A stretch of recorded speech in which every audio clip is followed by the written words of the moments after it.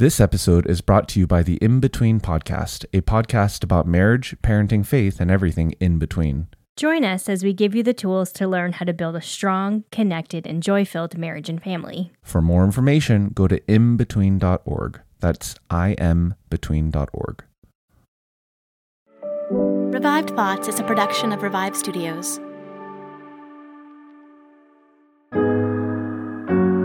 This is Troy and Jill, and you are listening to Revive Thoughts.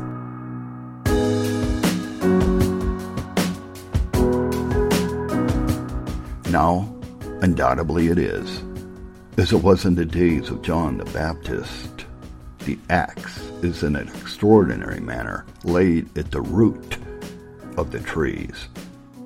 Every episode, we bring you a different voice from history in a sermon that they delivered today.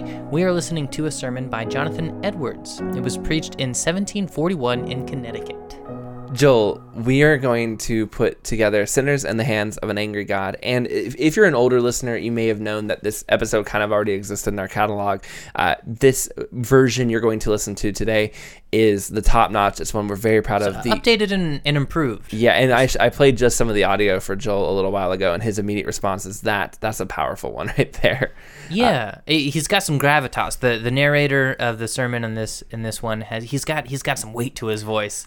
Yeah, it was just one of those things where our equipment has kind of upgraded over the years, and the show has really settled into what it is, and so we wanted to kind of refresh Sinners in the Hands of an Angry God and make that available for future years, future listeners to come across. Absolutely. So there will be some references to a different episode of Jonathan Edwards here. That's because we've also done another sermon of his called Pardon for Greatest Sinners. It is an excellent sermon, and we do highly recommend you go check that one out as well, maybe after you're done listening to this one. Definitely. Yeah, Sinners in the Hands of an Angry God. Probably, I'd say, the most iconic, notable sermon title that exists, especially in America, right? Absolutely. You just hear that. And I think a lot of us today, we hear angry God and we just, I don't know if I like the way that sounds. Yeah. It makes you immediately puts you in a weird place. And this sermon is a powerful sermon because it just puts you immediately in a place where you're going to hear about God and hear honestly about hell and things that honestly modern Christians don't preach on, certainly don't preach on in this way. And yeah, I think it's a really good sermon because I think sometimes it is important for us to hear God spoken about in this way. And so that's why we wanted to bring this sermon back to you and let you hear it again this way. Yeah. Jonathan Edwards, born in the year 1703, and you got to put yourself back in the mindset of America in the early 1700s. This is the generation that comes after the generation that lived with the Salem witch trials. Yeah, a lot of people don't realize that after the Salem witch trials, America kind of took a step back from its religious fervor a bit and kind of entered a state of growing cold towards their walk with God. And this is what Jonathan Edwards is growing up in and around. It will eventually culminate in what we realize now, looking back, is the Great Awakening of America. And as many of you know, Jonathan Edwards was a huge part of being a part of that Great Awakening in America, that revival that spread across the country. And I know that we say this a lot on the show, but if you want to hear a great episode on the Salem witch trials, we have done a deep dive on that subject, and we recommend you go check it out. I guess we say a lot of these things because we've done a lot of content at this point. We have talked in the past about Jonathan Edwards, his family life, living with his sisters, his father, his grandfather, his school, but that's not really what I wanted to focus about because Sinners in the Hands of an Angry God is just so deeply tied to that Great Awakening and the impact of this particular sermon on that generation and generations to come. Now, many in his era were getting drawn towards deism. Deism was overemphasizing science and giving it too much credence as the way everything was, and it was really beginning to influence people, and it was very effective at influencing people in America at this time. Edwards, however, studied science a lot as well, but he came to this opposite conclusion in his study and love of science growing up. He loved studying science because for him, studying science was not about rejecting God, but enjoying the earth that God had created. This made him one of the most well-educated and scientific theologians in America at that time. Yeah, in the 1730s, Jonathan Edwards began to get his name out there as he preached from his hometown in Northampton, Massachusetts. Now, if you're like me and you grew up in, I guess for me it was the Midwest, in Sunday school and hearing about Jonathan Edwards, you kind of have this stigma. You've probably heard the idea that he kind of spoke with this monotone voice that kind of was a little bit unsettling and kind of really drove home his sermons and kind of struck some fear into the people, as, you know, someone talking about hell in a loud monotone voice. You can imagine that being somewhat unsettling.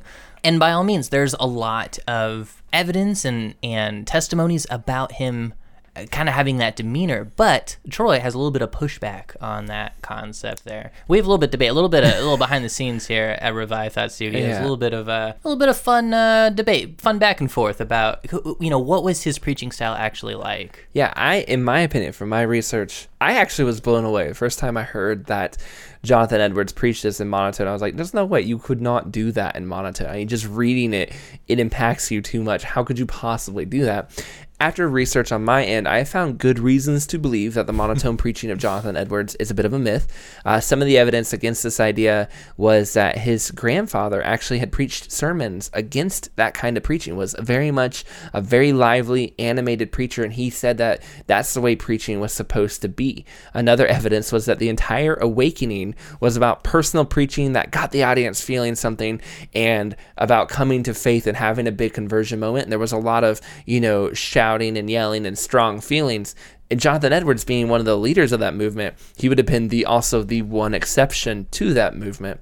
Also a preacher who kind of was an up and coming underneath him, kind of he was the mentor to him. Samuel Hopkins once wrote in his diary, Sunday, July 24th, 1743, heard Mr. Edwards preach all day, had been very dull and senseless, much discouraged about preaching, but hearing Mr. Edwards makes me ashamed of myself. That's not exactly something you say if you just listen to hours of monotonous preaching. So I think there's at least a case to be made that the monotonous preaching thing is maybe a myth. It's definitely... It doesn't make a whole lot of sense in the context of the Great Awakening. I guess once we get to heaven, we'll know for sure. We'll ask him. And the one thing the reason I think people like the monotonous myth, the idea that he was just monotone, is it makes us all feel better that anybody can use, you know, the greatest preacher that maybe ever lived, one of the top-notch guys of American history, while he had a pretty monotonous, gentle voice. And I think that makes people feel good. So that's, I think, one of the reasons why it kind of got so explosively propagated. Interesting theory there, Troy. I'll point out, though, that it is only a theory. That's true. At the heart of it. But fun to theorize, nonetheless, for sure. In the 1730s and 1740s, America was swept into the Great Awakening. And the Great Awakening, you can kind of look at it was built on the decades prior to that, because there were revivals going on in the 1710s and 1720s, but they weren't getting much press. They weren't really picking up speed. But slowly but surely, over the years, it finally began to stick, and it finally began to grab a hold of not only the country, but the world. When the 1730s rolled around, America, Britain, Wales, Scotland, they were all going through kind of similar patterns of revival. In America, Jonathan Edwards' preaching and revivals took his town, and in 1735, so much of his town was caught up in revival that the city was worried how that might affect the economy. You know, would businesses go bankrupt just because people were shifting their focus onto the realm of eternity? And the city officials were wondering how that might affect everyday life of economics there, which is an interesting analysis of that. And analyzing stuff like that is what Jonathan Edwards loved to do with his free time. Troy kind of mentioned the scientific side of Edwards and how he would love to analyze and collect data, and he did on specifically people's, I don't want to say conversions, but people's changes of heart, how God changed people and how that affected their lives afterwards. He was known for writing down a lot of statistics and kind of keeping track of what is the effects that God has in people's lives over long term, which is kind of neat. It's neat. It's really different because you usually think of science and faith as like almost removed from one another. And here Jonathan Edwards is going in with like a clipboard and a pen in my mind with a lab coat on and being like, and how did you feel afterwards? And how long has it been since you sinned? I'm sure that's not what it is, but it's just this idea that I'm going to scientifically approach and measure what God is doing here to remember it and learn from it. And I thought that was just, again, really interesting. That's something you see a lot of. The response to his preaching, as one pastor put it, it was a very frequent thing to see a house full of crying, fainting, convulsions, and so much so that there was distress, but also admiration and joy. And this is actually one of the aspects that I found most interesting in all of the revivals we've kind of talked about on Revived Thoughts and Revived Radio. It comes up now and then, whether it's Andrew Murray in South America, Duncan Campbell in Scotland in the 1950s, and here in Jonathan Edwards in the 1700s, there's this common thread of people being powerfully moved during these revivals, and it's just emotionally kind of taking over their bodies a little bit. They're physically affected by this. And it's not really a matter of theology. It's not Calvinist or Arminian, Charismatic or Presbyterian. The same thing connects them all during these moments. Now, detractors would call all this Great Awakening stuff wrong. There were people who were saying they think all this excitement is actually a problem. It's just emotionalism. You're not really saving them. They're just going to get caught up in a wave and then give up this thing. It's going to be Salem Witch Trials Part 2 if you keep it up. And they thought that this hellfire and brimstone preaching of Jonathan Edwards was just going way too far. And this came to a head a little bit later when Jonathan Edwards' own uncle, Joseph Hawley, sadly afraid he could never be saved after listening to a sermon by Jonathan Edwards, committed suicide. Yeah, pretty dark stuff. Pretty dark moment in his life there. And we don't really know for sure what was going through Hawley's mind, but the people blame Jonathan Edwards' preaching, and it really had a big effect. That revival that was going on in his hometown of Northampton began to fade away, and it kind of made people kind of think twice about the effects that his preaching had on people. It's important to note that Jonathan Edwards, he was not a perfect man by any means. He did own slaves for starts. He was also more of a theologian than a pastor. A pastor is someone who's personal, cares about people, works with people. Samuel Hawkins said that Edwards spent a lot of time preaching and teaching and writing, and he was good at these things, but not so much time visiting the sick or checking on his congregation, doing the things that pastors are supposed to do. And this would actually cause him trouble years later when a church would eventually fire him, kick him out, and when he appealed to them, there wasn't a lot that sided with him because they didn't feel that personal connection to them. Again, he's a smart man, but he lacks kind of that personal aspect to it for sure. But the revivals that stopped here after the suicide and kind of picked back up in 1739, 1740. George Whitefield, famous preacher and leader of revivals back in Europe that we've had on the show a few times, he had heard about the revivals in America and wanted to come and help. His first sermon preached at Edwards Church, and it just caused Edwards to weep and just realize, I need to go back to what I was doing before. Him and a team of preachers, and sometimes including Whitefield, began touring around the area. When they reached Enfield, Connecticut, the place where we're going to hear this sermon, the legend is that they were not even supposed to preach that day. At least not Jonathan Edwards. He was not slated. But whether or not that's true, one thing that we do really know is that Enfield had resisted every revival attempt at it. The people there were disinterested. They were not there for that emotionalism stuff at all. In fact, they said that when the preachers said when they got there, people were kind of rude to them and just not, they weren't even, they were talking around them. There was people having conversations during the sermons. That nobody had resisted this awakening like the people of Enfield did.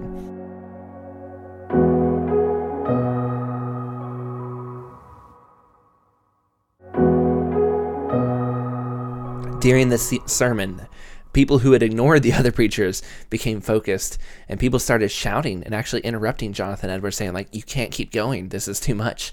They asked him to stop. Like, we feel too overwhelmed by our sins to keep listening to this sermon.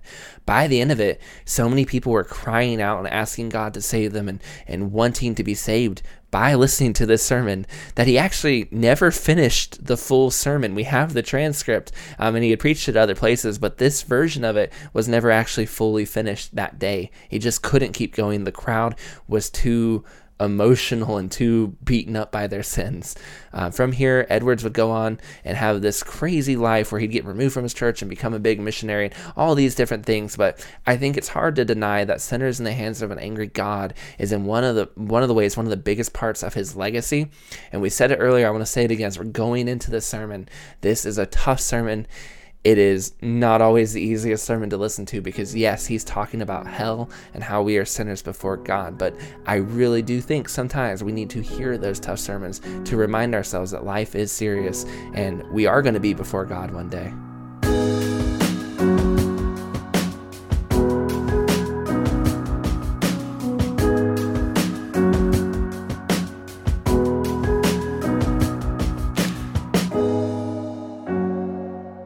Deuteronomy 28-35, for they are a nation void of counsel, neither is there any understanding in them. Oh, that they were wise, that they understood this, that they would consider their latter end.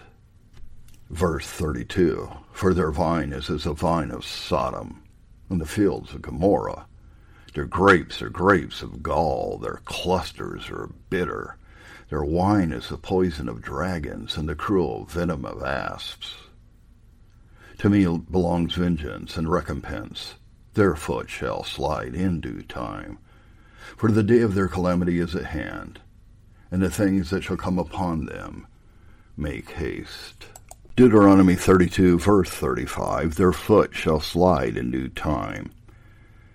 In this verse is threatened the vengeance of God on the wicked, unbelieving Israelites, who were God's visible people, and who lived under the means of grace, but who, notwithstanding all God's wonderful works towards them, remained, is verse 28, void of counsel, having no understanding in them. And all the cultivations of heaven they brought forth bitter and poisonous fruit, as in the two verses next preceding the text. The expression I have chosen for my text, their foot shall slide in due time, seems to imply the following things relating to the punishment and destruction to which these wicked Israelites were exposed. 1. That they were always exposed to destruction, as one that stands or walks in slippery places is always exposed to fall. Is implied in the manner of their destruction coming upon them, being represented by their foot sliding. The same is expressed. Surely you did set them in slippery places, you cast them down into destruction. Number 2, it implies that they were always exposed to a sudden unexpected destruction, as he that walks in slippery places is every moment liable to fall. He cannot foresee one moment whether he shall stand or fall the next. And when he does fall, he falls at once without warning, which is also expressed in, surely you did set them in slippery places, you cast them down into destruction. How are they brought into desolation? As in a moment. Number 3. Another thing implied is that they are liable to fall of themselves, being thrown down by the hand of another, as he that stands or walks on slippery ground needs nothing but his own weight to throw him down. Number 4, that the reason why they are not fallen already, and do not fall now, is only that God's appointed time is not come. For it is said that when that due time or appointed time comes, their foot shall slide. Then they shall be left to fall, as they are inclined by their own weight. God will not hold them up in these slippery places any longer, but he will let them go. And then, at that very instant, they shall fall into destruction. As he that stands on such slippery, declining ground on the edge of a pit, he cannot stand alone. When he is let go, he immediately falls and is lost. The observation from the words that I would now insist upon is this. There is nothing that keeps wicked men at any one moment out of hell but the mere pleasure of God. By the mere pleasure of God, I mean his sovereign pleasure, his arbitrary will, restrained by no obligation, hindered by no manner of difficulty, any more than if nothing else but God's mere will had, in the least degree, or in any respect whatsoever, any hand in the preservation of wicked men one moment. The truth of this observation may appear by the following considerations. 1. There is no lack of power in God to cast wicked men into hell at any moment. Men's hands cannot be strong when God rises up. The strongest have no power to resist him, nor can any deliver out of his hands. He is not only able to cast wicked men into hell, but he can most easily do it. Sometimes an earthly prince meets with a great deal of difficulty to subdue a rebel, who has found means to fortify himself, and has made himself strong by the numbers of his followers. But it is not so with God. There is no fortress that is any defense from the power of God. Though hand join in hand, and vast multitudes of God's enemies combine and associate themselves, they are easily broken in pieces.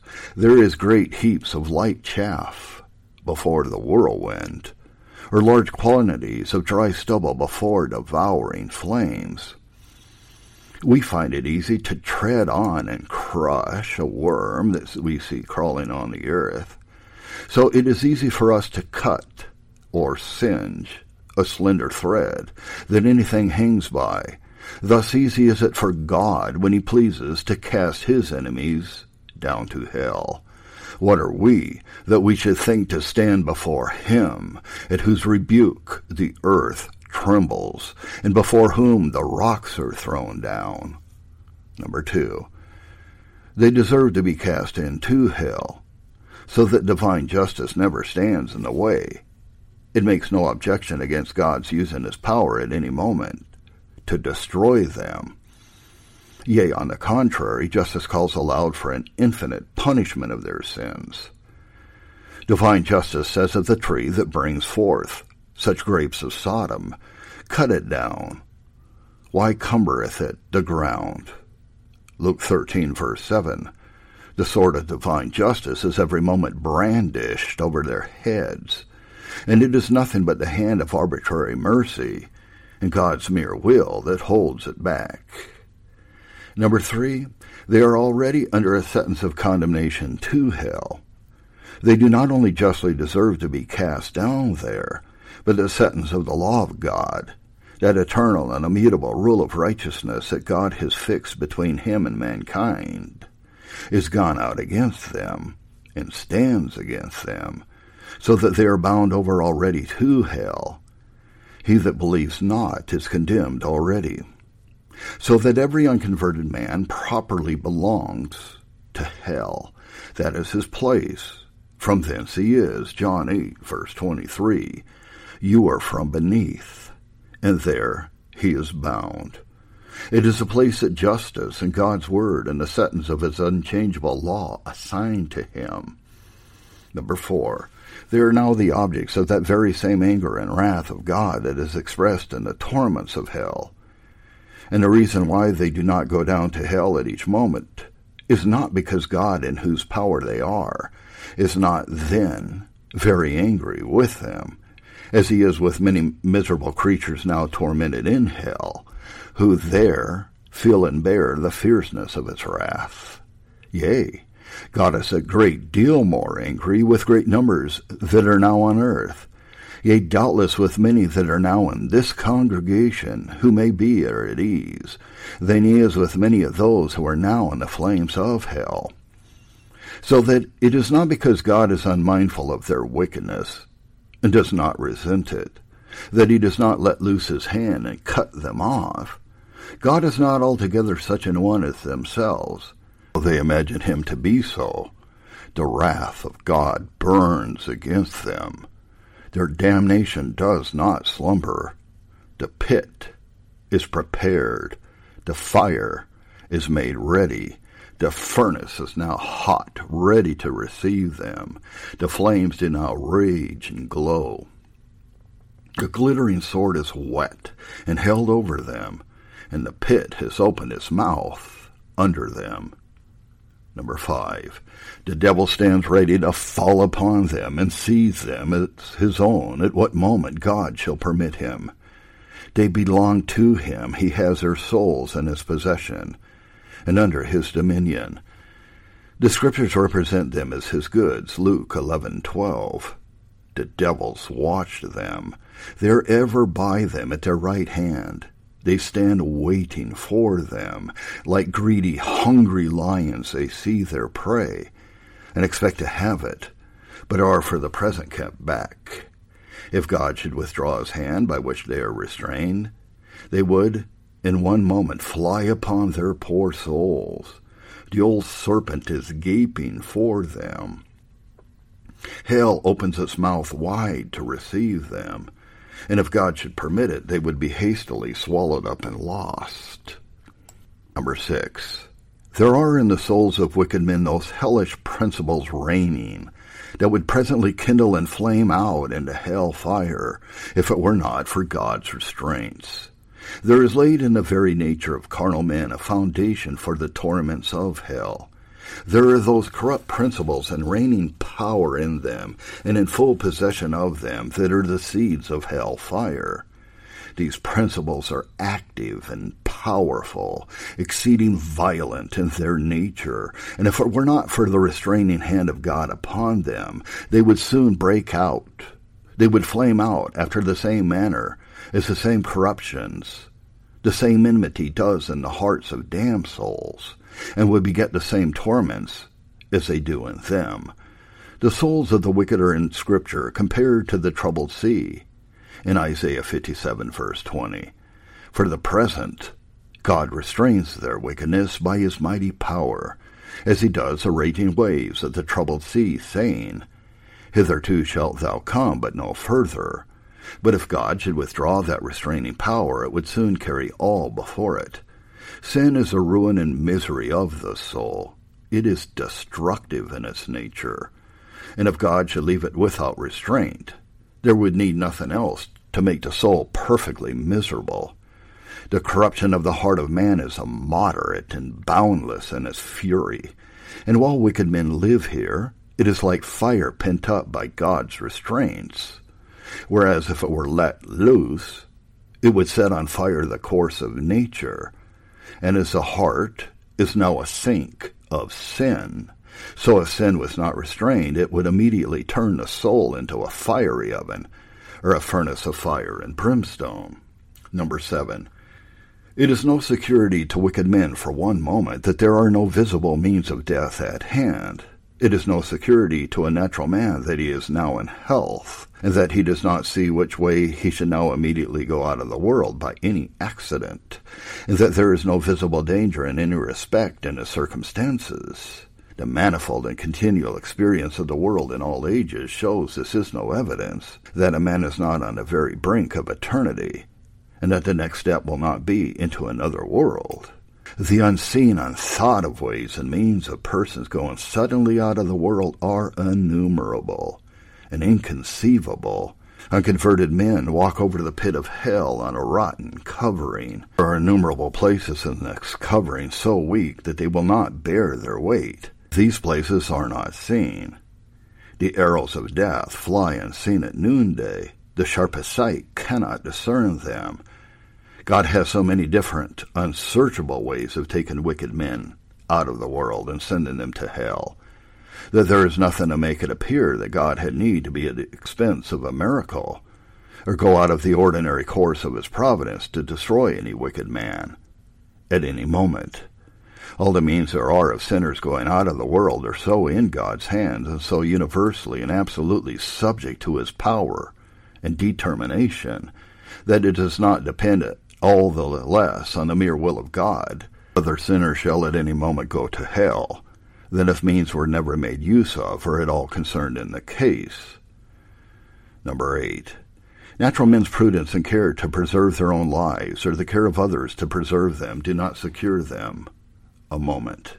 To this divine providence and universal experience do also bear testimony.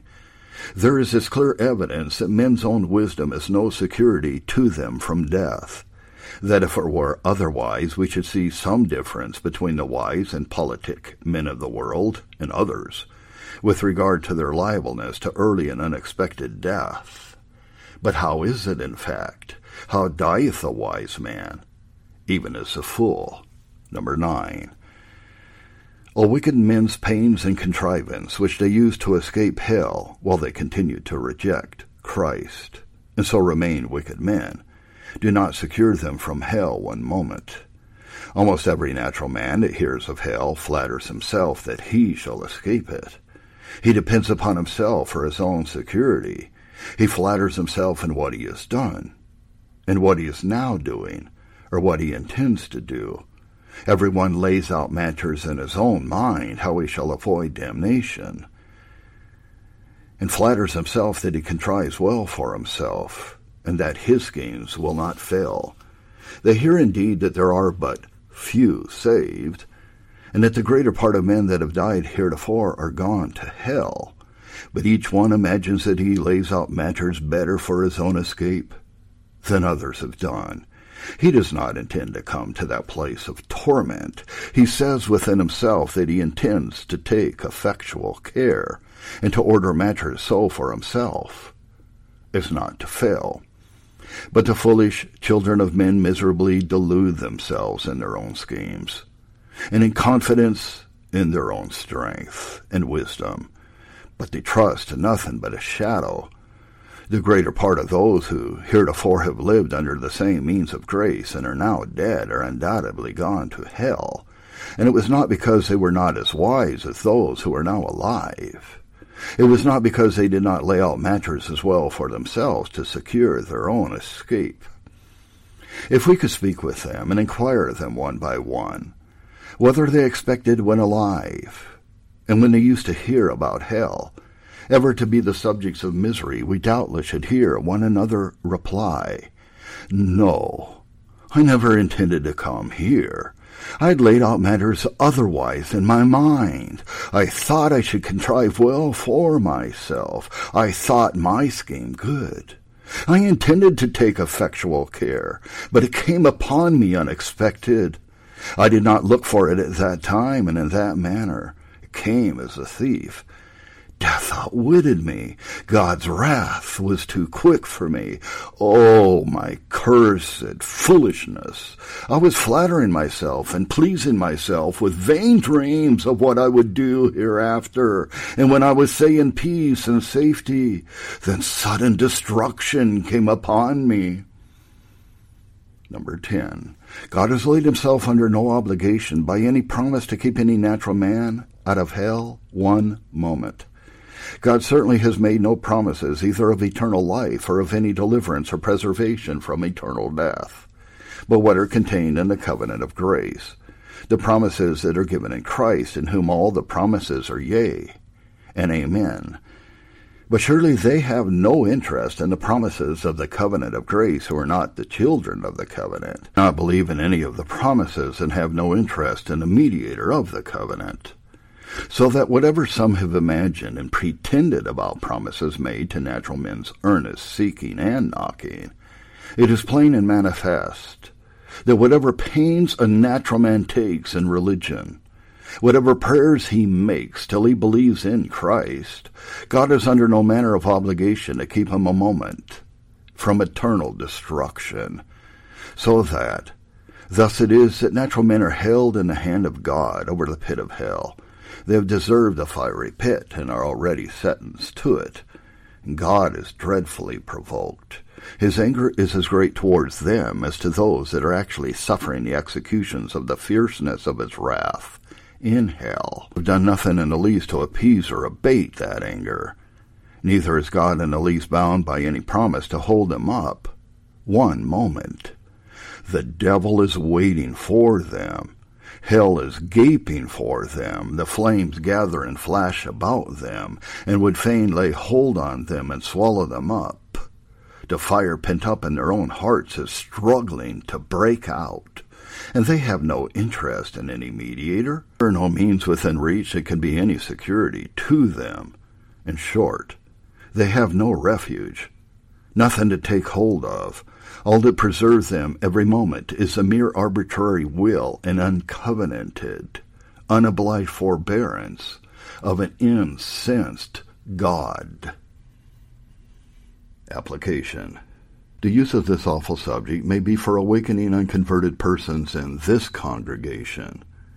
This that you have heard is the case of every one of you that are out of Christ. That world of misery, that lake of burning brimstone is extended abroad under you. There is a dreadful pit of the glowing flames of the wrath of God. There is hell's wide gaping mouth open, and you have nothing to stand upon, nor anything to take hold of. There is nothing between you and hell but the air. It is only the power and mere pleasure of God that holds you up. You probably are not sensible of this. You find you are kept out of hell, but do not see the hand of God in it. But look at other things, as a good state of your bodily constitution, your care of your own life, and the means you use for your own preservation. But indeed, these things are nothing. If God should withdraw his hand, it would avail no more to keep you from falling than the thin air to hold up a person that is suspended in it. For wickedness makes you, as it were, heavy as lead, and to tend downwards with great weight and pressure towards hell. And if God should let you go, you would immediately sink and swiftly descend and plunge into the bottomless gulf. And your healthy constitution, and your own care and prudence, and best contrivance, and all your righteousness would have no more influence to uphold you and keep you out of hell than a spider's web would have to stop a falling rock.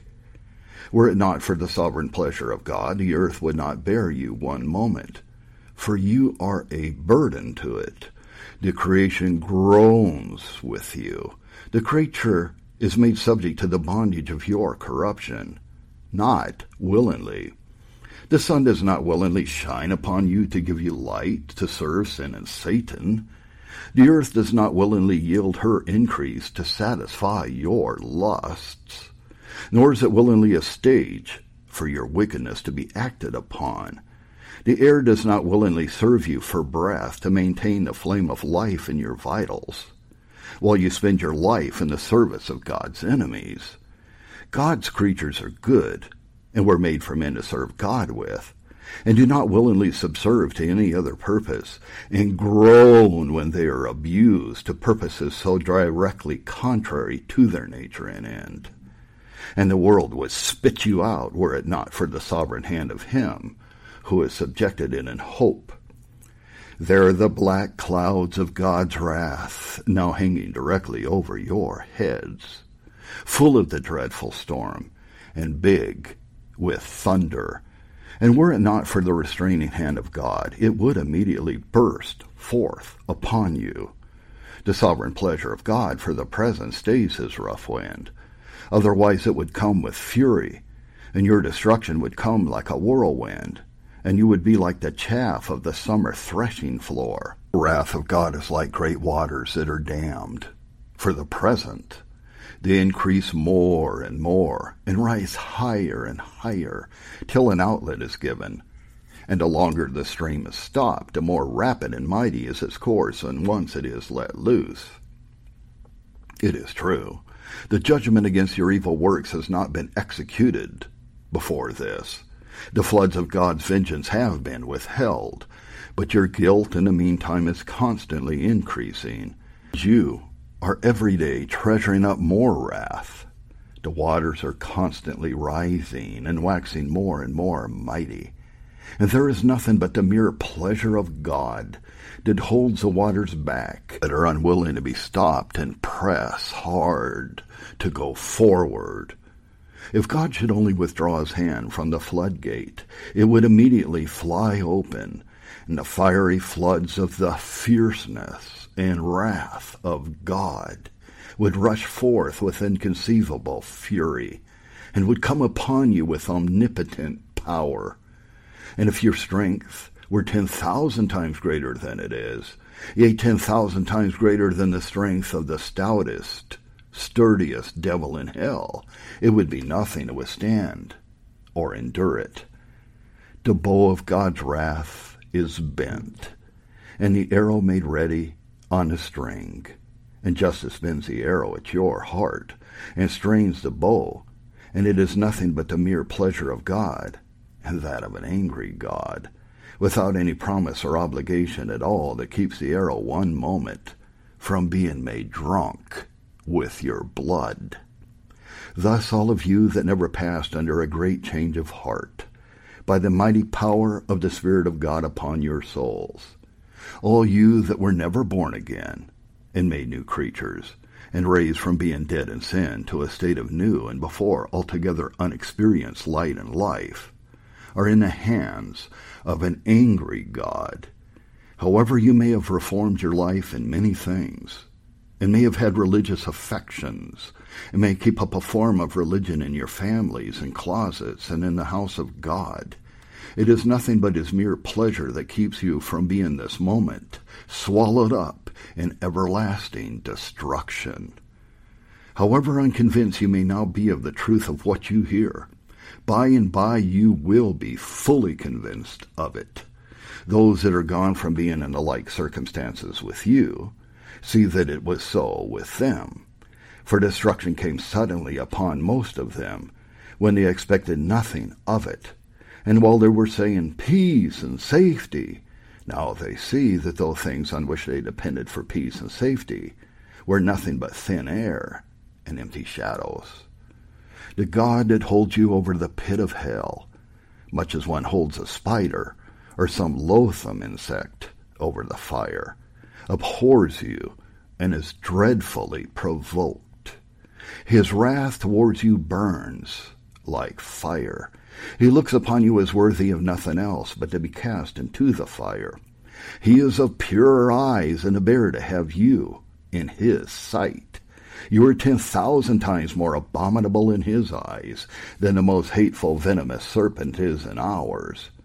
You have offended him infinitely more than ever a stubborn rebel did his prince, and yet it is nothing but his hand that holds you from falling into the fire every moment.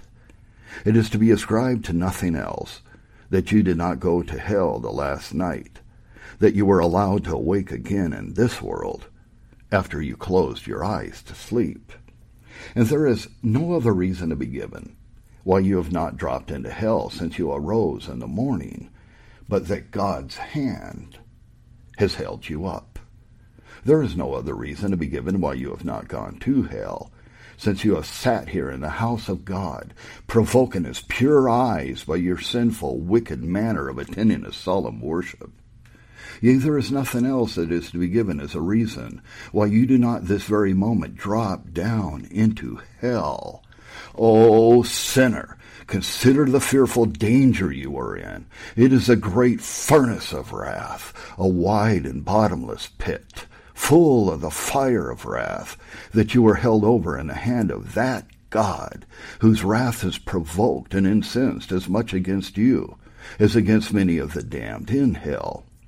You hang by a slender thread, with the flames of divine wrath flashing about it, and ready every moment to singe it and burn it asunder. And you have no interest in any mediator, and nothing to lay hold of to save yourself, nothing to keep off the flames of wrath, nothing of your own, nothing that you have ever done, nothing that you can do to induce God to spare you one moment. And consider here more particularly whose wrath it is. It is the wrath of the infinite God. If it were only the wrath of man, though it were of the most potent prince, it would be comparatively little to be regarded.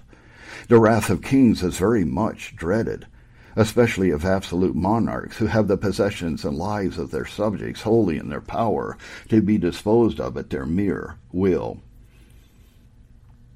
The fear of a king is as a roaring of a lion. Whoso provokes him to anger sins against his own soul. The subject that very much enrages an arbitrary prince is liable to suffer the most extreme torments that human art can invent, or human power can inflict. But the greatest earthly potentates, in their greatest majesty and strength, and when clothed in their greatest terrors, are but feeble, despicable worms of the dust, in comparison of the great and almighty Creator and King of heaven and earth. It is but little that they can do when most enraged, and when they have exerted the utmost of their fury. All the kings of the earth before God are as grasshoppers. They are nothing, and less than nothing. Both their love and their hatred is to be despised. The wrath of the great King of Kings is as much more terrible than theirs, as his majesty is greater. And I say unto you, my friends, be not afraid of them that kill the body, and after that have no more that they can do. But I will forewarn you whom you shall fear. Fear him, which after he is killed has power to cast into hell. Yea, I say unto you, fear him. Number 2, it is the fierceness of his wrath that you were exposed to. We often read of the fury of God, as in according to their deeds, accordingly he will repay fury to his adversaries. So, for behold, the Lord will come with fire, and with his chariots like a whirlwind, to render his anger with fury, and his rebuke with flames of fire, and in many other places. So we read of the winepress of the fierceness and wrath of Almighty God. The words are exceeding terrible. If it had only been said, the wrath of God, the words would have implied that which is infinitely dreadful. But it is the fierceness and wrath of God, the fury of God, the fierceness of Jehovah. Oh, how dreadful must that be! Who can utter or conceive what such expressions carry in them? It is also the fierceness and wrath of Almighty God, as though there would be a very great manifestation of his almighty power in what the fierceness of his wrath should inflict, as though omnipotence should be, as it were, enraged and exerted, as men are wont to exert their strength in the fierceness of their wrath. Oh, then, what will be the consequence? What will become of the poor worm that shall suffer it? Whose hands can be strong, and whose heart can endure? To what a dreadful, inexpressible, inconceivable depth of misery must a poor creature be sunk, who shall be the subject of this? Consider this, you that are here present, that yet remain in an unregenerate state. That God will execute the fierceness of his anger implies that he will inflict wrath without any pity.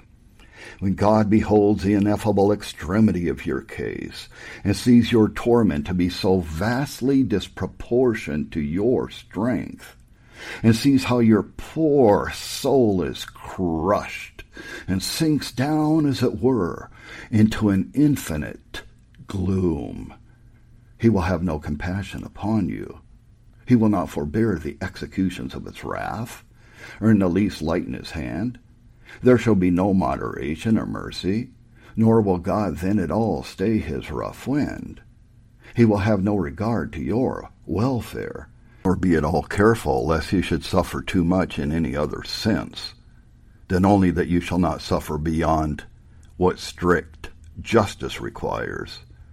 Nothing shall be withheld, because it is so hard for you to bear. Therefore will I also deal in fury. Mine eye shall not spare, neither will I have pity. Though they cry in mine ears with a loud voice, yet I will not hear them. Now God stands ready to pity you. This is a day of mercy. You may cry now with some encouragement of obtaining mercy. But when once the day of mercy is past, your most lamentable and dolorous cries and shrieks will be in vain. You will be wholly lost and thrown away of God. As to any regard to your welfare, God will have no other use to put you to but to suffer misery. You shall be continued in being to no other end, for you will be a vessel of wrath, fitted to destruction, and there will be no other use of this vessel but to be filled full of wrath. God will be so far from pitying you when you cry to him that it is said he will only laugh and mock. Proverbs 1, 25, 26, and so on. How awful are those words, which are the words of the great God. I will tread them in mine anger, and will trample them in my fury, and their blood shall be sprinkled upon my garments, and I will stain all my raiment. It is perhaps impossible to conceive of words that carry in them greater manifestations of these three things, namely, contempt and hatred and fierceness of indignation. If you cry to God to pity you, he will be so far from pitying you in your doleful case, or showing you the least regard or favor, that instead of that, he will only tread you underfoot. And though he will know that you cannot bear the weight of omnipotence treading upon you, yet he will not regard that, but he will crush you under his feet without mercy. He will crush out your blood and make it fly, and it shall be sprinkled on his garments, so as to stain all his raiment. He will not only hate you, but he will have you in the utmost contempt. No place shall be thought fit for you, but under his feet, to be trodden down as a mire of the streets.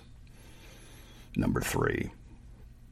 The misery you are exposed to is that which God will inflict to that end, that he might show what the wrath of Jehovah is. God has had it on his heart to show to angels and men both how excellent his love is and also how terrible his wrath is. Sometimes earthly kings have a mind to show how terrible their wrath is by the extreme punishments they would execute on those that would provoke them.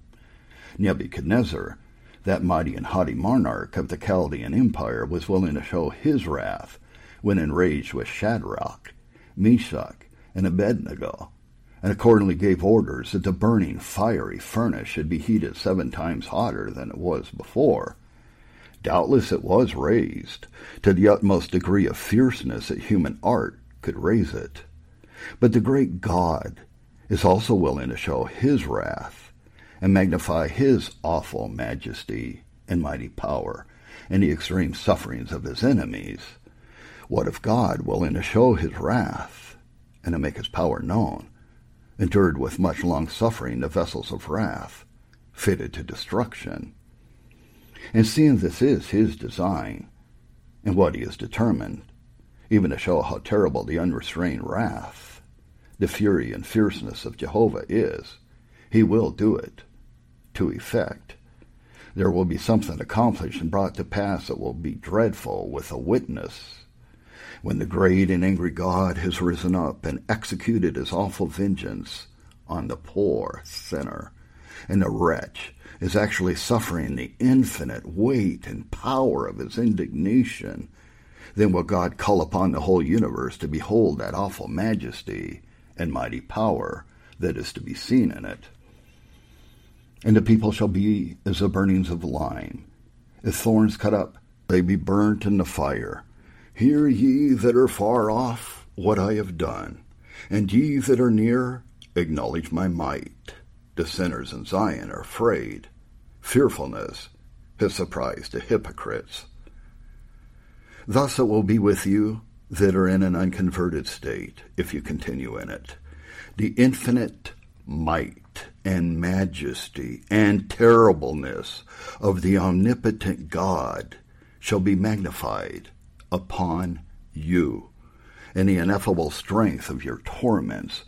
You shall be tormented in the presence of the holy angels, and in the presence of the Lamb.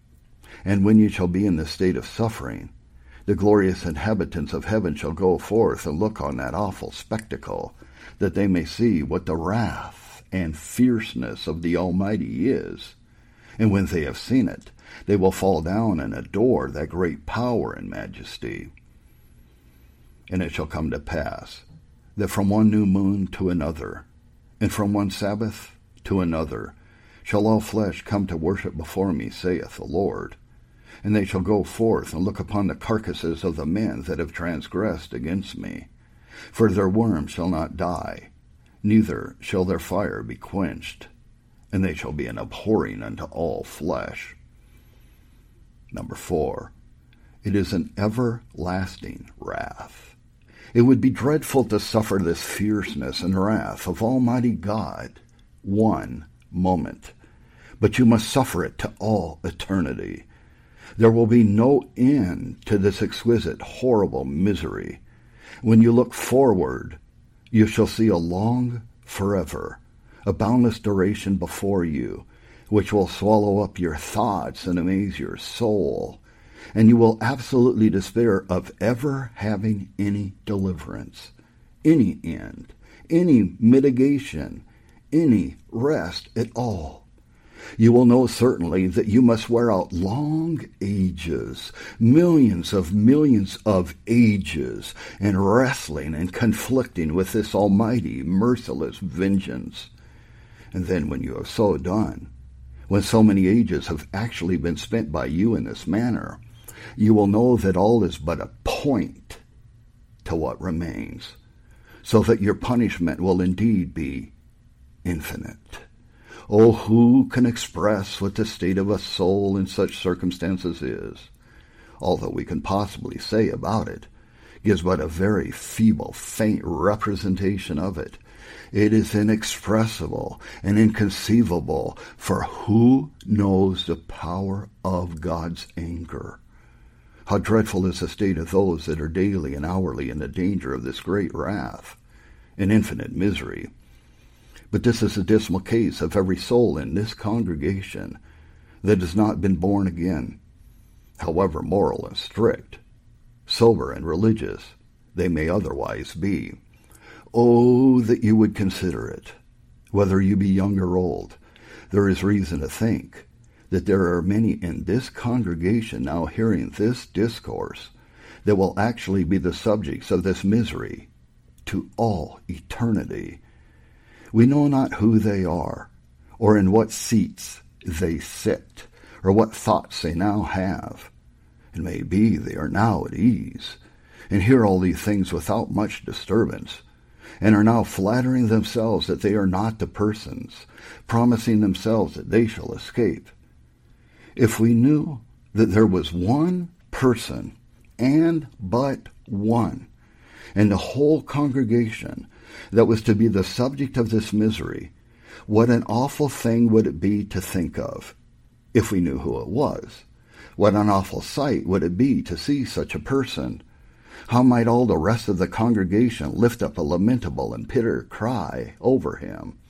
But alas, instead of one, how many is it likely will remember this discourse in hell?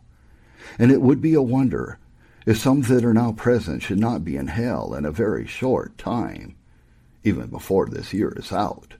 And it would be no wonder if some persons that now sit here in some seats of this meeting house, in health, quiet and secure, should be there before tomorrow morning.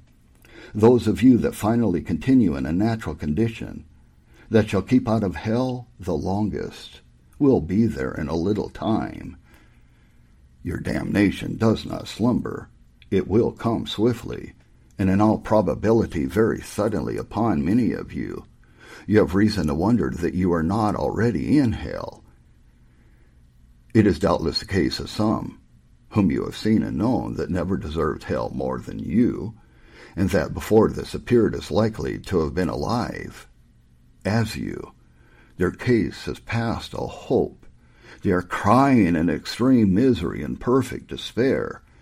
But here you are in the land of the living, and in the house of God, and have an opportunity to obtain salvation. What would not those poor, damned, hopeless souls give for one day's opportunity, such as you now enjoy? And now you have an extraordinary opportunity, a day in which Christ has thrown the door of mercy wide open, and stands in calling and crying with a loud voice to poor sinners, a day in which many are flocking to him and pressing into the kingdom of God. Many are daily coming from the east, west, north, and south. Many that were very lately in the same miserable condition that you are in are now in a happy state, with their hearts filled with love to him who has loved them and washed them from their sins in his own blood, and rejoicing in hope of the glory of God. How awful is it to be left behind at such a day, to see so many others feasting while you are pining and perishing, to see so many rejoicing and singing for joy of heart, while you have cause to mourn for sorrow of heart, and howl for vexation of spirit. How can you rest one moment in such a condition? Are not your souls as precious as the souls of the people at Suffield, where they are flocking from day to day to Christ? Are there not many here who have lived long in the world, and are not to this day born again, and so are aliens from the commonwealth of Israel, and have done nothing ever since they have lived, but treasure up wrath against the day of wrath? Oh, sirs, your case, and in a special manner, is extremely dangerous. Your guilt and hardness of heart is extremely great. Do you not see how generally persons of your years are passed over and left in the present remarkable and wonderful dispensation of God's mercy? You had need to consider yourselves and awake thoroughly out of sleep. You cannot bear the fierceness and wrath of the infinite God. You young men and young women, will you neglect this precious season which you now enjoy, when so many others of your age are renouncing all youthful vanities and flocking to Christ? You especially have now an extraordinary opportunity, but if you neglect it, it will soon be with you as with those persons who spent all the precious days of youth in sin, and are now come to such a dreadful pass and blindness and hardness. And you children who are unconverted, do not you know that you are going down to hell to bear the dreadful wrath of that God, who is now angry with you every day and every night? Will you be content to be the children of the devil, when so many other children in the land are converted and are become the holy and happy children of the King of Kings? And let everyone that is yet out of Christ and hanging over the pit of hell, whether they be old men or women, or middle-aged, or young people, or little children, now hearken to the loud calls of God's word and providence. This acceptable year of the Lord, a day of such great favor to some, will doubtless be a day of as remarkable vengeance to others. Men's hearts harden, and their guilt increases apace at such a day as this, if they neglect their souls. And never was there so great danger of such persons being given up to hardness of heart and blindness of mind. God seems now to be hastily gathering in his elect in all parts of the land, and probably the greater part of adult persons that ever shall be saved will be brought in now in a little time, and that it will be as it was on the great outpouring of the Spirit upon the Jews in the apostles' days. The election will obtain it, and the rest will be blinded. If this should be the case with you, you will eternally curse this day, and will curse the day that ever you were born, to see such a season of the pouring out of God's Spirit, and will wish that you had died and gone to hell before you had seen it.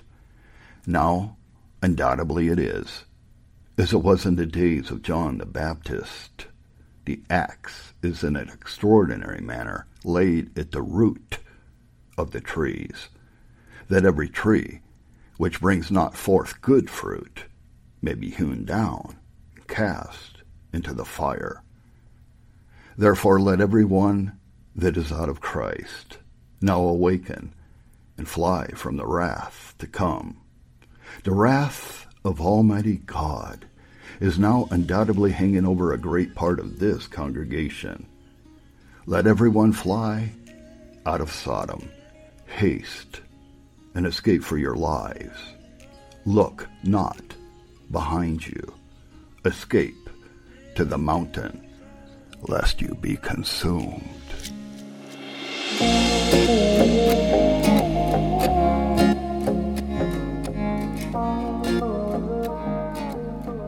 There's not really a lot anybody can say after. I'm not going to try and say I have a spotlight that you may have missed. That look, Jonathan Edwards said it all pretty much. I would just encourage you to not just walk around with guilt after hearing a sermon like that, or just let it be an emotional moment like some people may have done with the Great Awakening and then forget about it.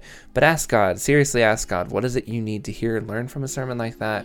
And how should you change your life after really thinking about eternity and how close we all really are to it in every minute of our life? That's my only recommendation, is just don't walk away from that sermon without having it affect you at all.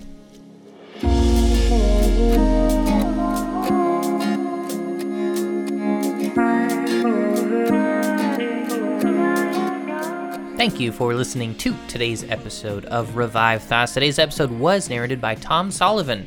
Tom recently retired from the Postal Service, where he has worked since 1994. He began narrating sermons December of 1985 for the Chapel Library, where it was in Venice, Florida. He teaches American church history and the theology of Christian experiences. He has lived in Grand Rapids, Michigan for 31 years and has been a Reformed Baptist since 1984. We hope you enjoyed this episode of Revive Thoughts. We highly recommend you check out our new show, Martyrs and Missionaries. It's doing very well. We're really surprised. People have been really enjoying it. It's gotten a lot of great feedback, and we think you will enjoy it too. Go check it out. It's got a few episodes out now, and it'll have a few more maybe by the time you've listened to this. Also, if you liked this episode of Revive Thoughts, we highly encourage you to share it. This is, one of those sermons that you never know who might, by listening to the sermon, be very much impacted and change the way they live their lives. We don't claim any credit for that. We know it's Jonathan Edwards, and a really good narrator did that, but we do encourage you to share it because hopefully God can use it to change people even to this day. This is Troy and Joel, and this is Revive Thoughts.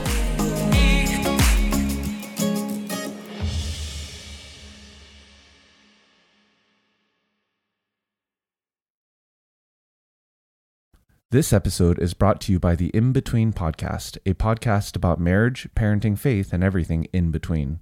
On the In Between Podcast, you will hear how to raise children that change the world, Ideas to keep the romance alive with your spouse, how to not hate your in-laws, ways to save money for your next vacation, and how to use the Enneagram in your relationships. Join us, Daniel, And Christina M. as we give you the tools to learn how to build a strong, connected, and joy-filled marriage and family.